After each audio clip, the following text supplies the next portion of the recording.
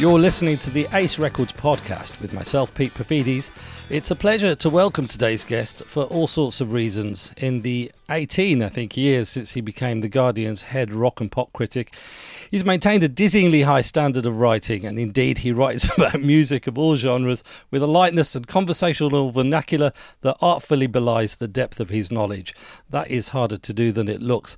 He's won the Record Review's Writer of the Year category at the Record of the Day Awards 8 times, and would probably still be winning it if the awards still existed. Maybe it was him that broke them. He's had his testicles flicked by Marilyn Manson and sat at Prince's feet while his hero tried to get him to sing Sign of the Times to him. I'm enjoying imagining that. His writing attracts attention from the most unlikely quarters, some of it not always welcome. A few days ago, Taylor Swift fans went to the trouble of setting up a fake Twitter account in his name so that they could then abuse it. Elton John is another fan, so much so in fact that he persuaded him to ghostwrite his official autobiography, simply entitled Me, which is out in October 2019. Latterly, our guest has also been running a successful club night, late night minicab FM, an infrequent celebration of all the AOR music one tends to hear in a minicab when feeling somewhat emotionally vulnerable at the messy end of a legendary evening.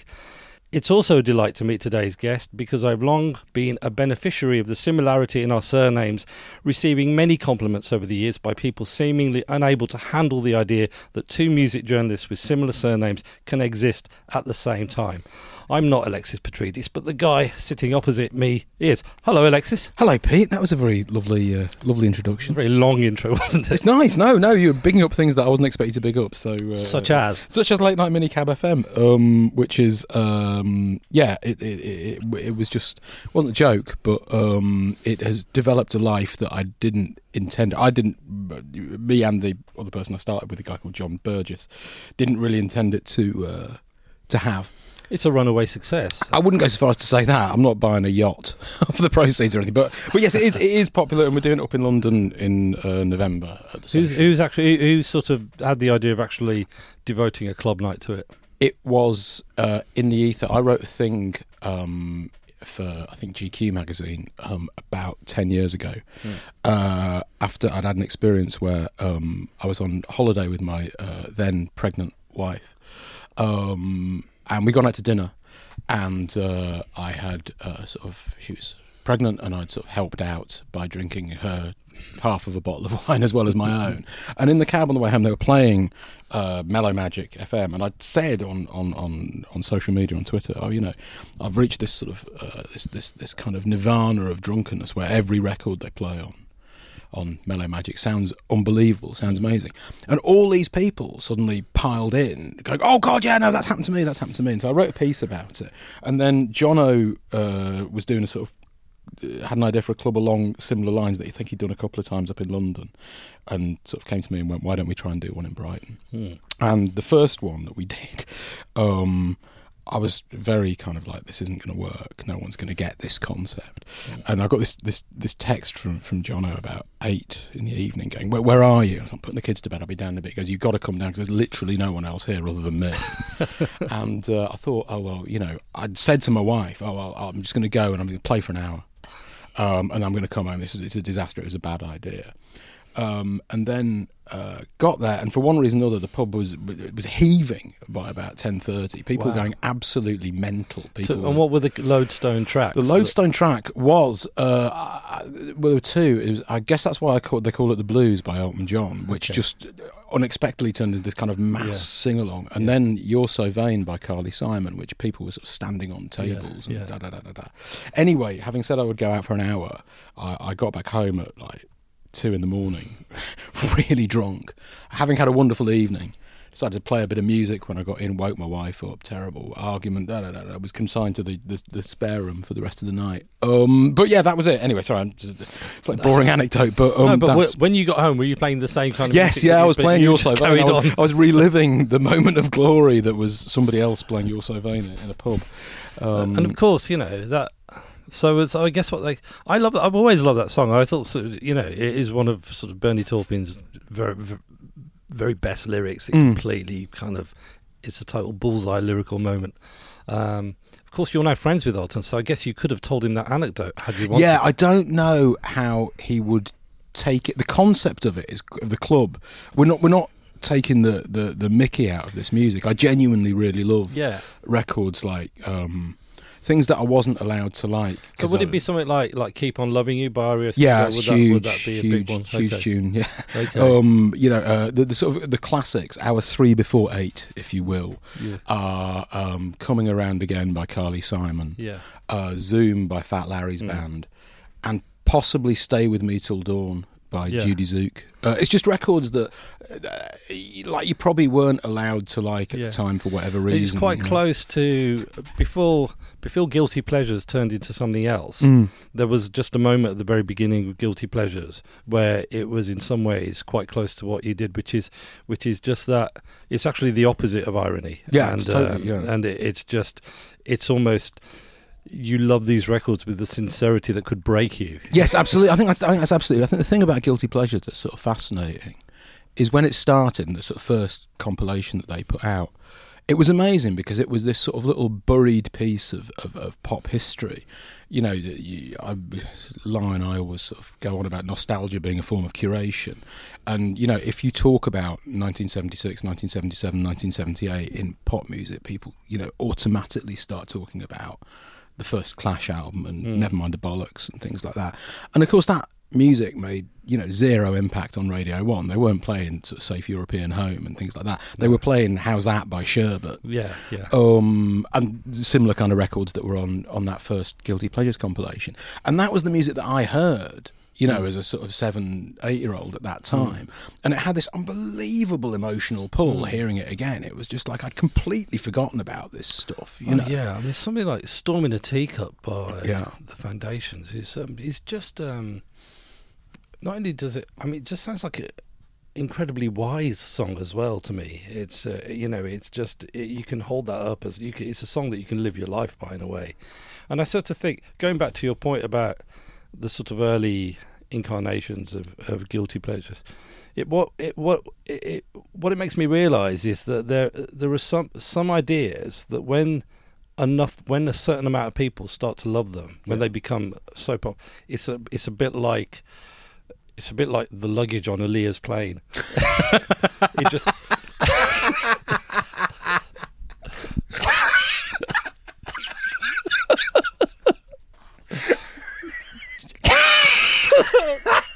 sorry, I didn't know I was going to say that. That's amazing. But do you know what I mean? What a metaphor. He can't stay up. He can't. Yes.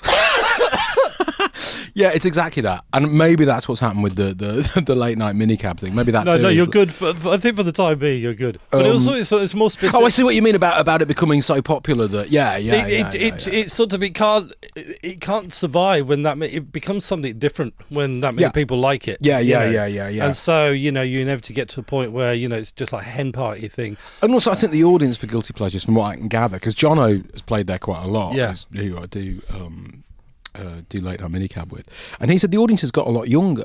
You know, it's the sort of amazing thing where the club, the sort of brand, has essentially survived while drawing in a younger and younger audience. So their notion of a guilty pleasure, is now sort of a Katy Perry record or something like that. It's you know what I mean. It's stuff that I've noticed. Actually, there's an adjective my kids have started using, and maybe yours do too. It's become a bit of a thing.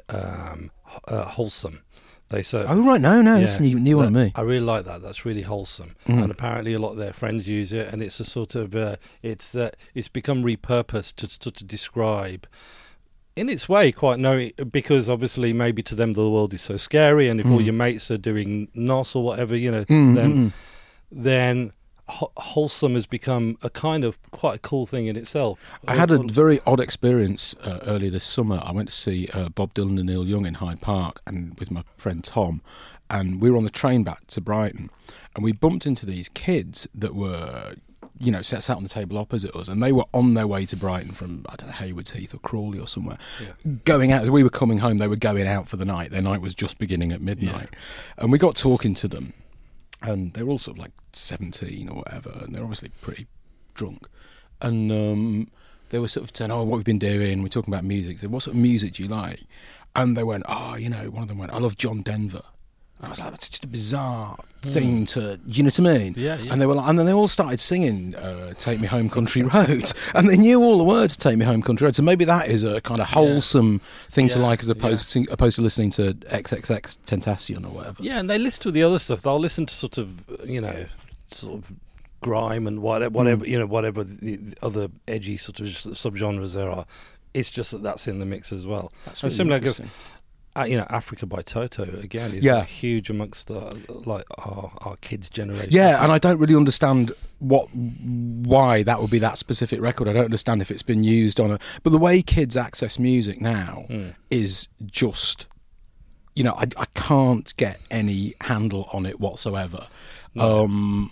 God, the things that my daughters, suddenly, my eldest daughter was playing a sort of Spotify playlist in the car, and it was all this sort of, kind of YouTube bedroom poppy kind of stuff like Clairo and Girl in Red, in the middle of which She's So Lovely by Scouting for Girls came on. Right. Or, God, what was the thing? What was the thing that came on Pick of the Pops and she started singing along to it and she got it right? Oh, bollocks, can't remember. That's right. Certainly, and also, again, on the subject, seemingly random things, the Kooks suddenly have major currency in the world of our kids. But there's but my theory about that, because all those bands do, all these kind of absolutely third division, early noughties indie strivers are playing like Wembley and the O2 and stuff like that. So it's not just the Kooks, it's the Wombats, people like that. And I think because no sort of big guitar act has come through, this is not the time for guitar music, really. If you like that kind of thing, and not everybody does like grime, some people are stirred at the age of 17 by the sound of peeling guitars or whatever, rather than, someone rapping or whatever. You've got to dig back into the past to find, you know what I mean? Yeah, stuff. And I think, I assume that's what's happening, because the people going to see the Wombats are not. I can't imagine the Wombats were ever that successful. They could have played the O2 when they were, at the peak of their. They are at the zenith of their fame now, apparently. They seemingly are. Yeah. It's a very, very odd thing how they access. I suppose it's that notion of there's no gatekeepers anymore. There are no access points are not rationed maybe in the way that they were when. No, when time has been flattened out because you can access everything, and of at course, once, presumably, you're 2 years younger than me, I think. So that when you were first buying records, if there was something from the past that you liked, then you would have had to have ordered it in especially from a shop. Exactly. Yeah. Do you remember doing that? Yes, I do. I remember having to go to. I grew up in Yorkshire initially, and then my family moved to Buckinghamshire. And I remember having to go to London, to the HMV shop in London, to get a copy of the third Velvet Underground album. That was not available in High Wycombe or Aylesbury. And you can order it either. Well, I could have probably ordered it in the local store in Hamersham Record House, but the guy who worked there was a bit of a twat who had mocked me when I ordered a 12-inch by Felt. Do you remember what he said? Yeah, it was a lot of jokes about, do you want to be felt up and all this kind of thing, and I thought, well, you're a monstrous prick, and I'm not going to, I'm not going to patronise your establishment any longer. But yeah, the song I remember that my daughter knew, apparently out of the blue, that was on Pick of the Pops the other day, was "Wherever I Lay My Hat" by Paul Young. Wow. Which she launched into knowing the words. But then it got to the chorus, and she kind of spoilt it by thinking the chorus went, "Wherever I lay my hat, that's where I live." So I wasn't. I know it's jarred slightly, but up to that point, she was properly. By the look in your eyes, I don't know where. Well, she loves it, and she knew it. I wouldn't say. I don't know if she loved it or not. I was like, well, how do you know that? She went, everyone knows this. Oh, because I do find that production. I do find very hard to love. Do you? Still, even the sound of Pino Palladino. But Pino is, Pino moved on, didn't he? So yes. If he were here now, he would be very. He would strenuously remind us that he went on to play with D'Angelo and some other. Yeah. And the Who. Didn't he play? I'm sure he'd be very gracious. I think he's got a bit of a bee in his bonnet about being associated with that fretless. Really, it's an unrevived sound, isn't it? The fretless bass. It's one of those weird things. You think? I mean, it could be revived. I just felt like that Paul Young album. I'm as you know, I'm not especially Puritan in my kind of, I don't, there's, for instance, I probably like Kim Wilde's version of "You Keep Me Hanging On" more than the original. Wow. So we're all different in that way, but with that Paul Young album, it just seems what he did to those songs is it's almost like an outsider art project that. It's like he took songs that you couldn't really, that when he'd finished with them, you could never have imagined them being any good to start with. No, Love of the Common People's like that, isn't it? Yeah. His version of Love of the Common People is extraordinary. Yeah, and of course, Forever Lay My Hat. I just thought, this is just so, there is nothing here that could ever have been good in the first place. And then when I heard it, I just thought, there must be something else going on. I think that song, in particular, Wherever I Lay My Hat, is so evocative of the summer of 1983.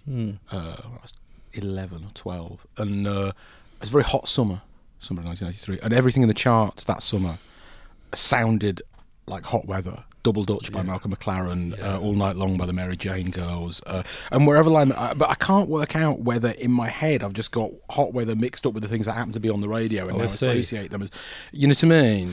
Oh yeah, I mean, but then I think just afterwards, my memory could be failing me here, but I think Give It Up by Casey and the Sunshine That was number one for all that summer. Sort of like came out of nowhere. It was like the cavalry had arrived. It just felt like after Paul Young, it felt like the greatest record ever made.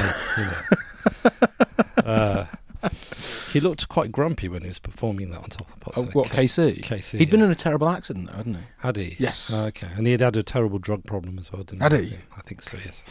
Anyway, we are here. Obviously, we're in the HQ of Ace Records, and there's so much here. There's so much that has come out on the label that I, perhaps more than anyone we've had on this podcast, which I can imagine sort of floating your boat. I'm even looking at a CD called The Pop Genius of Mickey Most, and I can just see loads of catnip here for you already. Yes. I'm going to hand it, and there's the Daisy Age compilation, which Bob Stanley compiled, the 3-day week thing. I mean, there are a lot. This is a label that at times, certainly with its recent output, I can imagine almost sort of exists purely to please me. Yeah, say your whims. Yeah, it's true. I think that there's a perception of Ace as a label as being slightly earnest and worthy, and quite purveyor of kind of old R&B and soul and early rock and roll and things like that, which it certainly has done a fantastic job over the years of promoting that kind of music and ensuring it's still available, but recently it's put out all this stuff that kind of I'm always fascinated by music that sort of falls through the cracks a bit. It's what I was saying to you before about stuff that falls through the cracks of history a little bit. It's endless fascination. And something like this, Mickey Most CD, which contains the original version of Living Next Door to Alice, which I didn't even know was a cover when Smokey did it, but New World did it originally. I didn't completely unaware of that until this CD they were like came an out. early Rack kind of failed experiment. Yeah, it's a slightly confused label initially, Rack, before it finds its sound. It's got all these weird... I bought in a charity shop just because it was on Rack. I can't remember who it's by. It's called Lord of the Dance, and I thought, well, it's definitely not the him, right? It's the him. it's a sort of acousticy, sort of folky. Hang on. Who did that? That was who's it credited to? I can't remember the name of the band. Okay, go on. But it's one of those things where you think of Rack as this label that has this incredibly strong identity that's linked largely to the glam era and the era just after that when they had sort of Smokey and things like that. If any people are listening to this podcast because they do appreciate Ace's excavation of obscure sort of Detroit soul, sometimes clearly mortified by this conversation, but it's fine. I'm sure they can roll with it for a while. But no, I this sort of stuff is just things like Motorbiking by Chris Spedding and Dance with the Devil by Cozy Powell and 48 Crash by Suzi Quattro. This is sort of the first music I can remember. And Mickey, go on. Sorry. No, that's it. And I think it just it went in at some sort of primeval level, and it's never really left me. No, I couldn't agree more. I quite like Mickey Most's almost kind of callously utilitarian approach to making music, especially when it's when it collides with artists who maybe slightly have more high-minded ideas. So moving slightly before Rack, people like Terry Reid, yes, and Donovan. Donovan, yeah, absolutely. Who, you know, it's a sort of test of how badly do you want to be a pop star, you know. And of course you go on. Sorry. No, but in fairness, he gives Donovan space. You know, the Mickey Mouse sort of produced Donovan albums are not,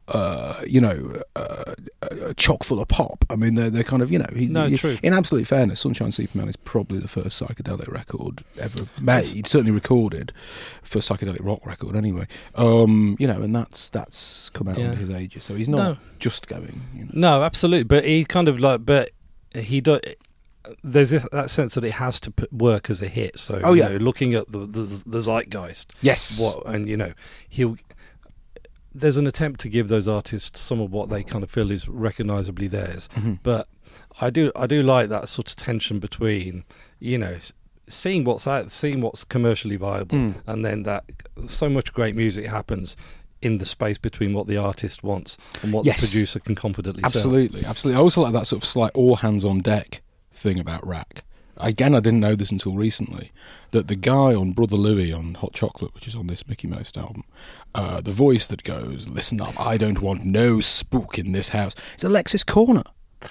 Oh yes, I heard. It's Alexis Corner. It sounds like, he's been drafted in from, presume, some session with CCS or something like that. And it's such an extraordinary place for Alexis Corner to kind of end up doing this kind of voiceover on this slightly weird Hot Chocolate record.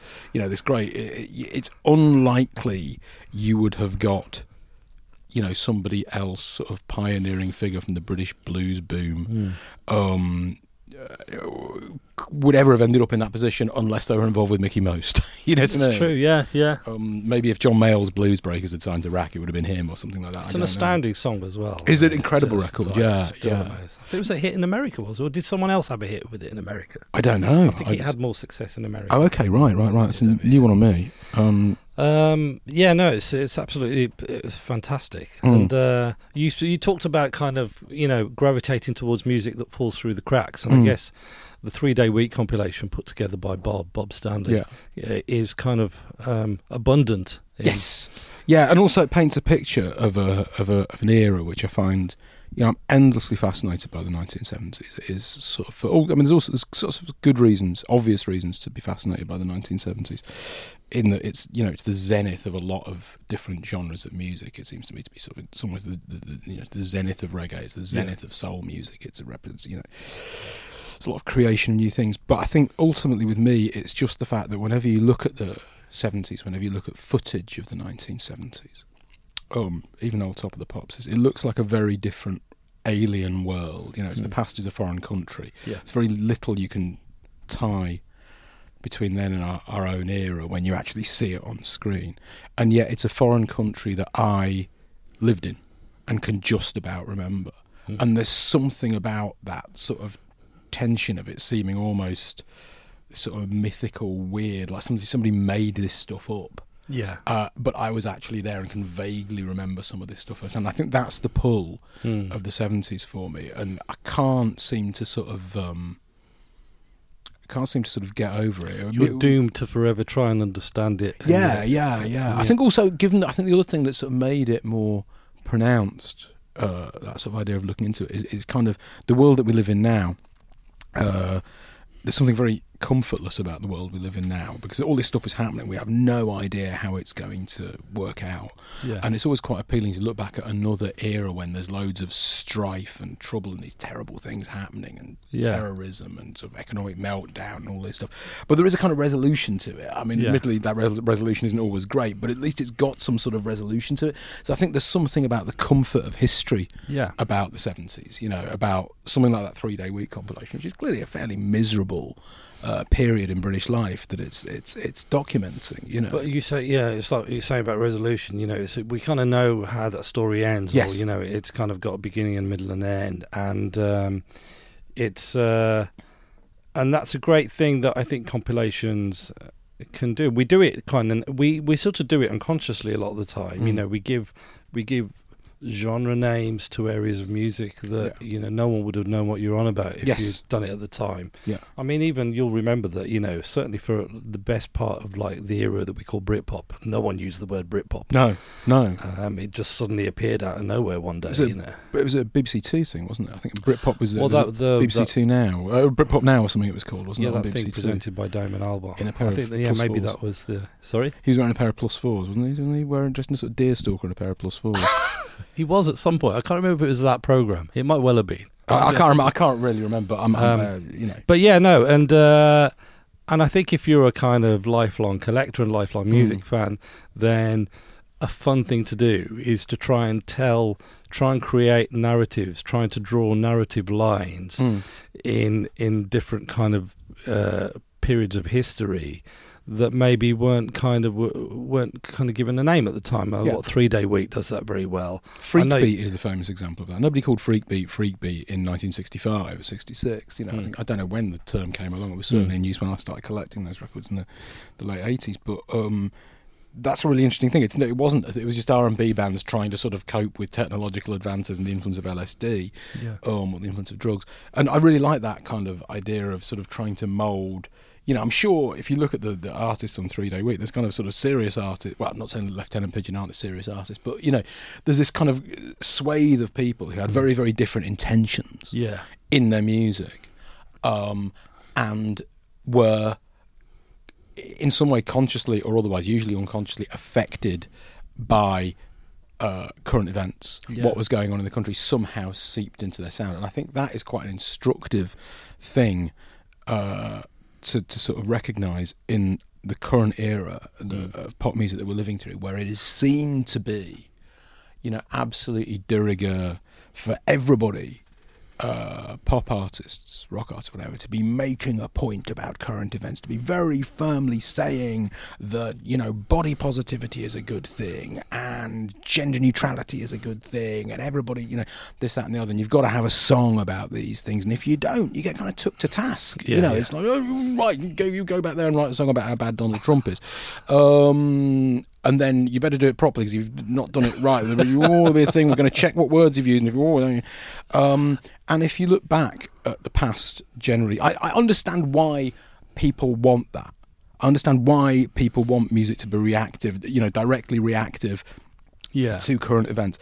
It is largely, it seems to me, to be completely antithetical to history. If you look at musical history, generally speaking, there are very, very few instances where the charts were filled with songs that were reacting. There's one very brief period from sort of the end of punk to sort of the demise of two-tone, where it absolutely happens in Ghost Town's #1, and that's one period. It doesn't. It's very difficult to think of other periods. Maybe the sort of folk boom or whatever. Well, but even with the sort of, I think even Ghost Town, I think, is a song that is just non-specific enough to be. I think if it was any more specific, it would be a worse song. It's just it's describing a scene, but it's kind of it's not didactic, which I think is important. That's really and I think I think in a way, that's kind of what I realised in the end. That probably the reason why I don't listen to too much sort of straight ahead folk music or the kind of folk music sort of that just describes a thing that happened. Folk songs that almost exist in lieu of a newspaper. Yes, absolutely, like a broadside or whatever. Yeah. And I kind of, I'm not even sure what part they have to sort of play in the contemporary age anymore. I can sort of see that they did once upon a time. Yes, in the 19th century or something like that. Yeah. It's completely what folk music's for, right? One of the things that folk music's but for. There's something that makes me want to chew my own fist off if I accidentally sort of find myself in an audience, just sort of hearing someone kind of very specifically itemize all the reasons that they, didn't like Margaret Thatcher. Yeah. I think even though I might agree with them. I think there's two things. One, the thing that I love about Ghost Town is that when Ghost Town was #1 and the streets of Britain are burning, and I've made this point before, but it's endlessly amusing to me. And it's this great moment where pop appears to be commenting on the news as it happens. What's number 2 in the charts is Bad Manners' cover of the Can Can. So, but for a few thousand record sales, you could be watching photographs of Toxteth going up in flames with Buster Bloodvessel singing doing the Can Can as the soundtrack, you know. Which in fairness would look, you know, it'd be almost like something from the day to day, wouldn't it? Yes, absolutely. You could cut the footage of people running backwards and forwards and sort of knocking police cars over and then pulling them back up again, you know. Yeah. That's one thing. And also, I think, you know, if you look historically at any given era, or lots of different given eras, the music that tells you the most about that era is not necessarily the sort of most obviously engaged or didactic or whatever. It's the music that you know, if you want to understand what it was like living in Britain in 1975, you were probably better off not listening to some incredibly politically engaged prog band like Henry Cow. You're probably better off listening to Dr. Feelgood, who on one level aren't political at all, but something of, I mean, they're playing songs that are already, you know, 10, 15 years old, but something of the desperation and the grimness of that era has seeped into the very sound of Dr. Feelgood, you know? And that in itself is interesting, the fact that in the first part of that decade, a lot of bands were suddenly covering old rock and roll songs, and it was a lot of the people that became kind of pop stars were people that tried to become pop stars in the previous decade, failed, and but just kind of, you know, sewed a few more sequins onto their clothes. Well, I think there's two things, isn't there? It's really, it's the early 70s is the first example of the sort of 20-year revival cycle. So you get that kind of 50s revival in the early 70s. That I suppose links into the history of Ace Records, because it's kind of, you know, it's linked to Rock On and starting and things like that. But, you know, you see it in everything from, you know, Wizard dressing up like Teddy Boys to the big 1972 rock and roll revival show at Wembley. So there's that. But there's also that sense when glam comes along.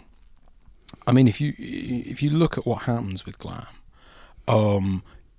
it's heralded by these two guys that aren't really taken seriously up to that point. You know, Mark Bolan is certainly not taken seriously in any way by the kind of late 60s underground. He's seen as narrativist, he's seen as, you know, if you read sort of books like Jonathan Green's Days in the Life, people really hated him because they thought he was like cocky and he was wanted to be so there's him, and then there's David Bowie, who's just tried everything to be famous, and as this kind of total last shit or bust gambit goes, actually I'm gay, and it sort of works. So you're looking at that from the outside. And it's like, hang on a minute, what, they're in charge all of a sudden? What is it, David Bowie and Mark Bolan? It's like, right, all bets are off. Anybody can be famous, right?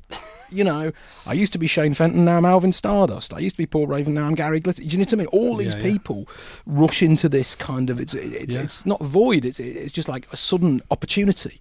Yeah, because there's, I guess there wasn't too much else happening anyway, and if there was that sort of commercial vacuum where, okay, well, this is kind of the best idea we've got, and obviously in the case of, certainly with David Bowie, well, what's interesting, you know, I kind of, as you know, I like going through old music papers a lot and seeing what was happening sort of at the time, you know, as I'm sure you do as well. It's always good to kind of remind yourself just how slow things were to sort of gather ground. Right. And in terms of what 1972, you know, the release of Ziggy Stardust, it wasn't suddenly like, okay, everything is called off. It's just mainly we're mainly thinking and talking and writing about David Bowie from this moment on. It was a lot slower than that. You know, the cover stories of NME and so forth were were probably more concerned with, you know, what, I don't know, like Wishbone Ash were doing. Medicine Head or something. Yeah. And there's just this slow kind of drip feed of like, it's kind of led actually by the kind of growing audiences going to sort of see them, rather than, you know, you got the feeling music journalists by and large were kind of slightly caught short by the importance of it. Well, I suspect because of the people that were in charge. I suppose if you were a kind of, you know, a cool NME writer, you'd probably maybe you graduated from the underground press in the late 60s, something like that. These were not people you especially took seriously. You were not going to take David Bowie that seriously. No. You're not going to take Mark Bolan that seriously. So as it turns out, they absolutely have the key to the future in their hands. They completely know what they're doing. Well, they don't completely know what they're doing, but they definitely have an idea of what they're doing. And something's caught flame. Something has caught flame, and they've had this thing that chimes with people, and that is changing things utterly. Yeah. And I could totally understand why you'd be like, yes, but of course it's Jethro Tull. It's yes. It's not taken seriously. You've had that division of John Savage always talks about the division between sort of singles buyers and album buyers. That's taking place, and for all that Ziggy Stardust is a wonderful album, Electric Warrior is a wonderful album, they were singles artists. That's it's still about the 7-inch single, to me. So I think there's a sort of snootiness about that at that era as well. Yeah, absolutely. I was thinking about, funnily enough, last night I was watching the BBC4 programme in which Jeremy Deller goes to a classroom. You've seen it as well, haven't you? Yeah, Everybody in the Place. And sort of talks to, for people who listening who haven't seen it yet, who talks to a classroom full of school kids in London, I think, about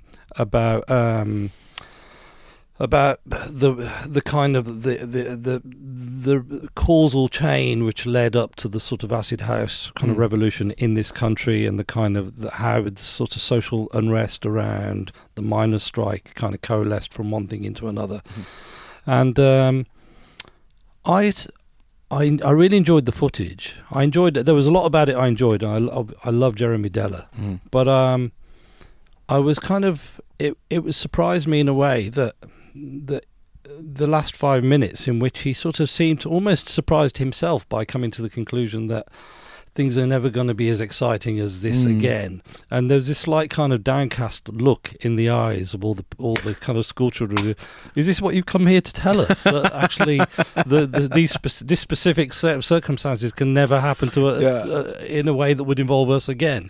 I think that's really interesting, because one of the points he's making in that programme is, he says, Britain was this incredibly divided country. It was divided in a way it hadn't been divided maybe since the 1930s or something like that, because of the miners' strike, because of kind of the sort of Thatcherite notion of how Britain should be sort of coming to fruition. And that's what led, people wanted a bit of positivity and togetherness, and, dance music and ecstasy provided that. Well, why couldn't that happen again? Do you know what I mean? We're living in incredibly different. We've never been in a more divided time for Britain than we live in now. So why? There's got to come a point where people are going to, you know what I mean? Also, a lot of the best music that was featured in that documentary was American. Yes, and has nothing to do with the social situation in Britain. Yeah, and I'm sure maybe I'm sure you can draw kind of sort of causal links, but really by the time Castle Morton was happening, and Spiral Tribe had a kind of huge presence in this documentary. Whatever the virtues and whatever great things that Spiral Tribe acted as a catalyst for, the music did not remotely figure into. No. And so it seemed a bit harsh to me that you've got a bunch of children. I can name sort of 10 grime records or 10 Afrobeats records that have come out in the last 5 months alone that are just way more exciting than anything. That, yes, completely. I think the only sort of justification for the argument that he's making is that the change that we've lived through in the last sort of 10, 15 years is probably the most profound change that's affected, to my mind, the most profound change that's affected pop music since the 1950s. In that it is no longer the centre of youth culture. Something's changed. Social media is now the centre of youth culture. When I was a kid, it was the means by which pop music was the means, for better or for worse, by which ideas about fashion, politics, everything was transmitted. Because there wasn't really any other options. It was music or sports, and that has changed. So it is one of a number. People are still interested in music, but it's one of a number of things. There's a lot of things jostling for your attention now. It's probably easier if you've got something to say to make your point on social media than it is to start a band and make a record or whatever. So I could sort of see, that sense of things being different now, and a bit more atomised than they were. And sort of wondering if there's a kind of the potential for a kind of mass movement anymore. But then, as you say, I look at, you know, Dave at Glastonbury or Stormzy at Glastonbury or whatever. You know, Jeremy Deller did say in an interview that he compared grime to two-tone, which I thought was a really interesting comparison that nobody's sort of previously made. And clearly this is music that impacts upon people. This is music that people care about. This is music that speaks to people about their day-to-day lives. So yeah, I think that's a completely fair point, and I would rather listen to it than the sort of acid techno that Spiral Tribe were playing. Well, how do you said that, you know, you made the point that maybe social media is at the centre of most kids. Is that true of your children? Yeah. I think that you know, a bit your Instagram for my eldest daughter, and they're both into something called TikTok, which is kind of like you make short videos and then post them, and people comment on them. So you get these weird. There's a thing at the moment where there's this. People invent a dance that goes with a certain song, and there's a dance. To the chorus of "I'm Still Standing" by Elton John, and that's the kind of thing. And everybody tries to copy this dance and post videos of themselves copying this dance. So yeah, it is. I mean, they are into music, and I also think, you know, you do see artists that kind of cut through that to a certain degree. And for my eldest daughter, it's Billie Eilish, and I think Billie Eilish's impact on sort of teenagers, generally particularly teenage girls, cannot really be underestimated. She's just huge in a way that no one else seems to have. Yeah, no, same with my kids. So I guess, you know, it's professionally incumbent upon you to be able to kind of unpack that, and sort of explain it. First of all, do you feel like you're able to anyway? Do you feel like you can do that more because you have her target audience in your house? Yes. Yeah, I do. Yeah. And also because I knew about it before anybody was writing about it. I went to The Guardian, 6 months before they ran a feature on Billie Eilish going, look, there is this thing happening. I don't really know anything about her, but it's all my daughter's talking about. It's all her mates talk about, da-da-da-da-da-da. So there's that. And there's also just that lovely thing of seeing it through your kids' eyes, you know, which happened. I took my daughter to see Billie Eilish at Shepherd's Bush Empire, and it was sort of brilliant because it was a proper. Every other gig she's been to has been in a stadium or an arena or something like that, in a big pop show. And this was Shepherd's Bush Empire, which, you know, it's not the Roxy, you know, it's not the Vortex, but it was proper elbows out and people shoving you and spilling beer all over. It was a proper, felt like a more rock and roll atmosphere, and seeing this kind of effect that it had on her, the sort of absolute, the kind of emotional intensity with which she felt it. She was just in floods of tears throughout the gig. And I was like, to the point I was going, are you all right? And she was, I just love her so much. I love her so much. And I thought, God, that's just, oh, God, if you want to bottle that feeling if you can. And because that's the greatest, it's just, when music touches you that deeply and affects you that emotionally, it's just the greatest feeling in the world outside of falling in love. It's like falling in love. Yeah, it really is. Yeah, totally. I couldn't agree more. It's great that it still happens. Yeah. It's happening a lot. And what was I going to say? Oh, something on the back of Billie Eilish that I was going to. What were we talking about? Unpacking phenomena. Oh yeah. Just and do they have a handle on? So you mentioned this thing about sort of I'm Still Standing. I was going to ask you about the Elton book anyway. Right. But before we get onto that specifically, are they at a point now where, you know, the things that you do professionally can be impressive to them? Yes and no. With Elton John, they're sort of aware of who he is now, but previously he was just like this guy I knew. Do you know what I mean? And my eldest daughter met him about 4 years ago, and she just thought she was meeting her dad's mate. You know, it was like my mate Steve that I go to the pub with or something. You know what I mean? It must be nice for you to see that happen. To know, obviously, knowing as you know your kids, to see that that's what's happening. Yeah. So there's that sort of thing. I think when it's somebody that, you know, they have an awareness of, you know, that's actually in their world, then they have a sort of feedback. They don't think, you know, what they don't think that people always say to you. I'm sure people say this to you.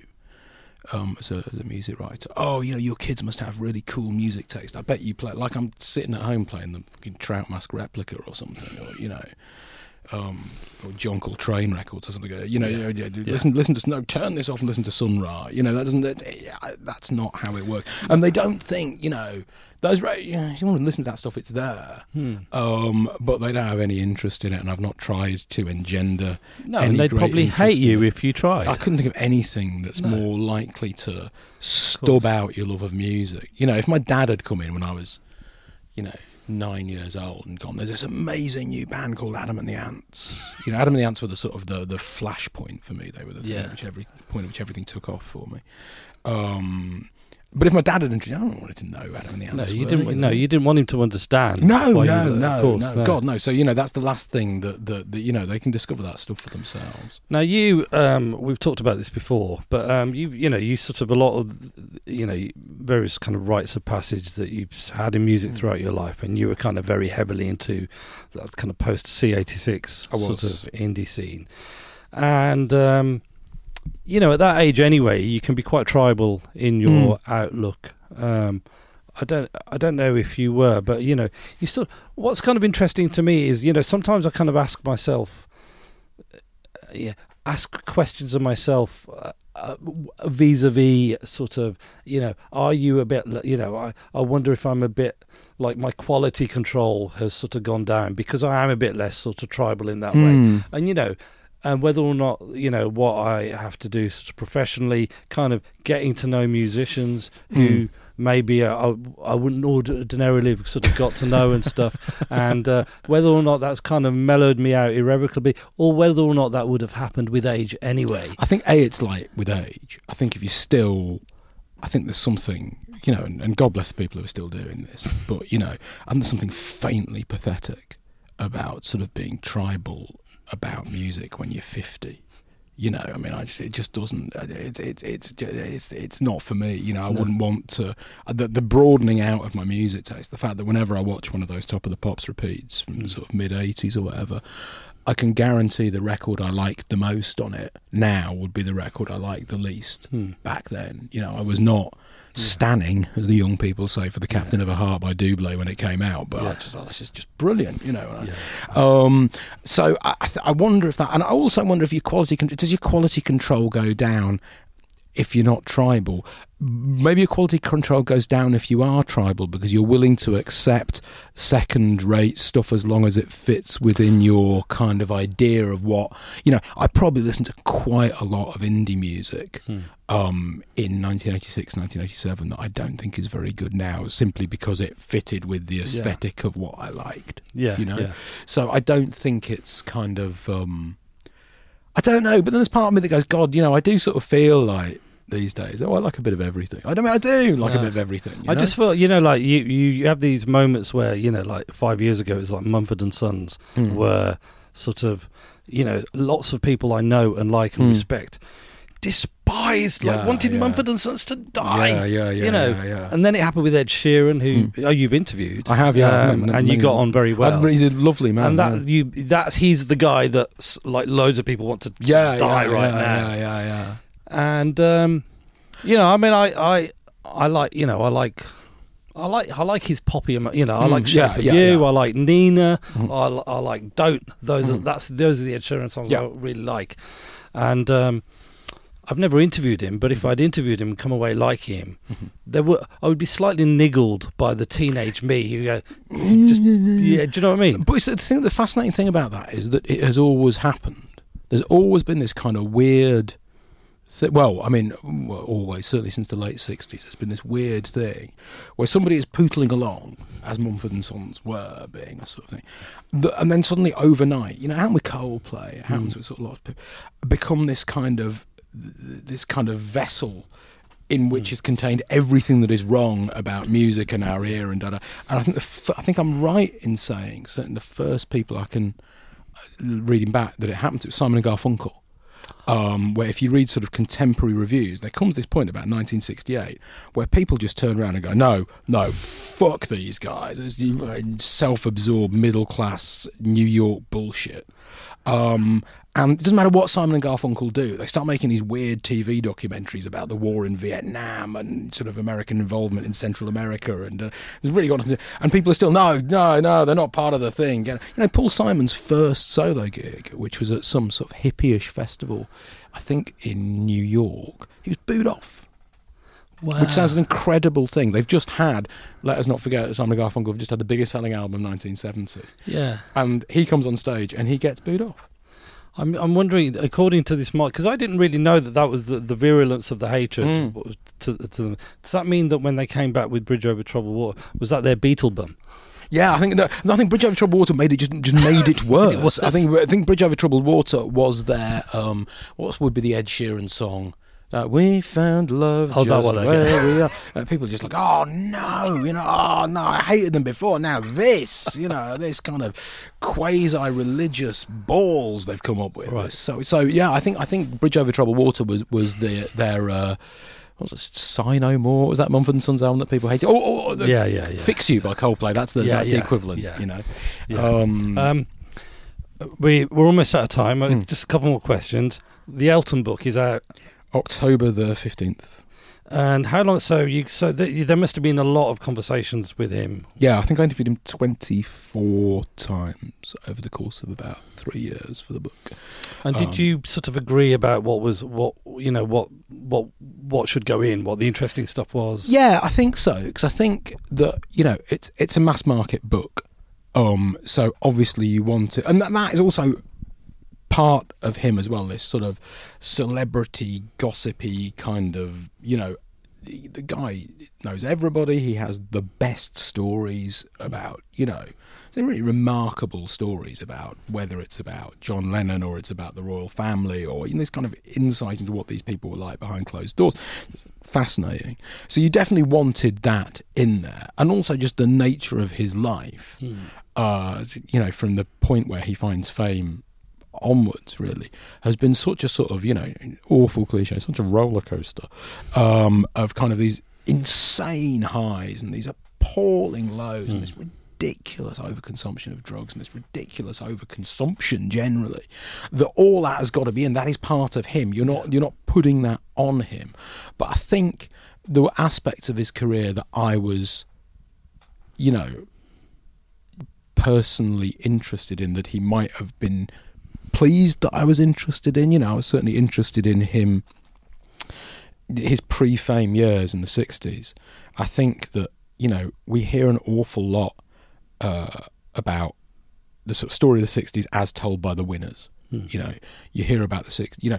There are a lot of books out there about sort of groovy people hanging around the Indica Gallery and going to the UFO club and all that kind of thing. And, and then we all went back to Paul McCartney's and smoked some pot. And there's another 60s. There's lots of different 60s, but there's another 60s happening in the music scene in London. These people with their noses pressed against the glass. That the vast majority of him go on to be, not the vast majority of him, a great number of him go on to be hugely famous in the 70s. Yeah. It's Rod Stewart or David Bowie, as we've already discussed.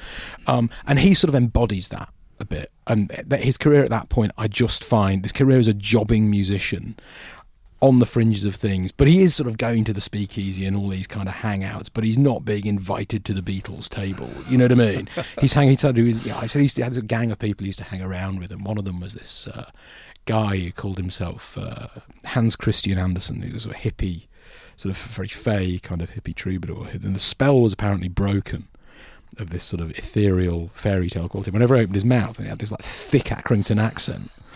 All right, and he said, he's great, funny little guy. We used to hang around with him all the time. And then this guy changed his name to John and became John Anderson, the lead singer of Yes. Amazing. So there's this sort of notion of all these people that are kind of, some people go on to make it, some people don't. Yeah. And, he had there's a story about one of the, I think it's Sibylla's, one of the sort of rock star hangouts. And he was sort of saying, the most amazing thing about that place was the barman was this guy called Harry Hart. And he said he was incredibly camp gay man. They used to speak in Polari. And you'd go... and he said he had this thing on like a vase on the bar. And you'd go, a gin and tonic, please, and have one yourself, Harry. And he'd go, oh, thank you, love, boner. Just one for the pot. Would pour out a measure of gin and put it in the vase.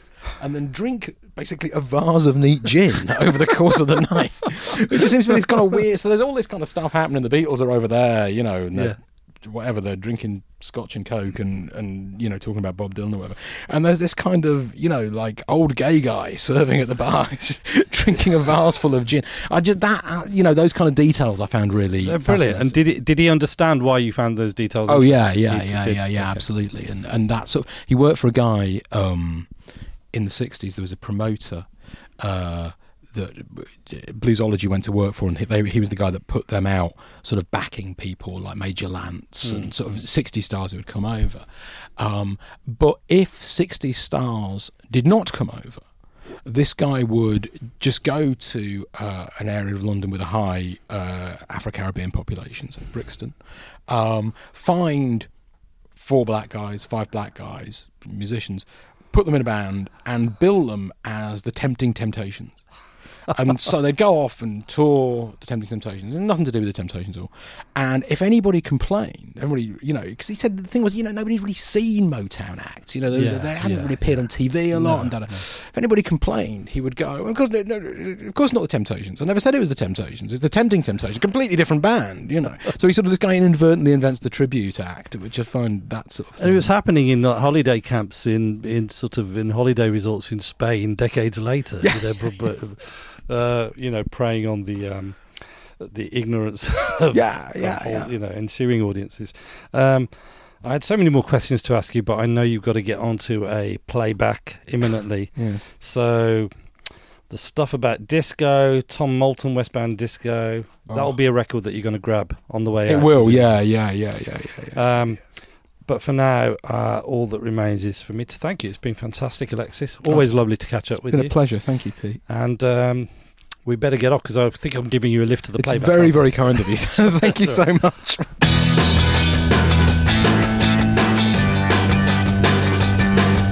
For more excellent music, you can scoot over to the Ace Records website, www.acerecords.co.uk, for all the wonderful music you could possibly need.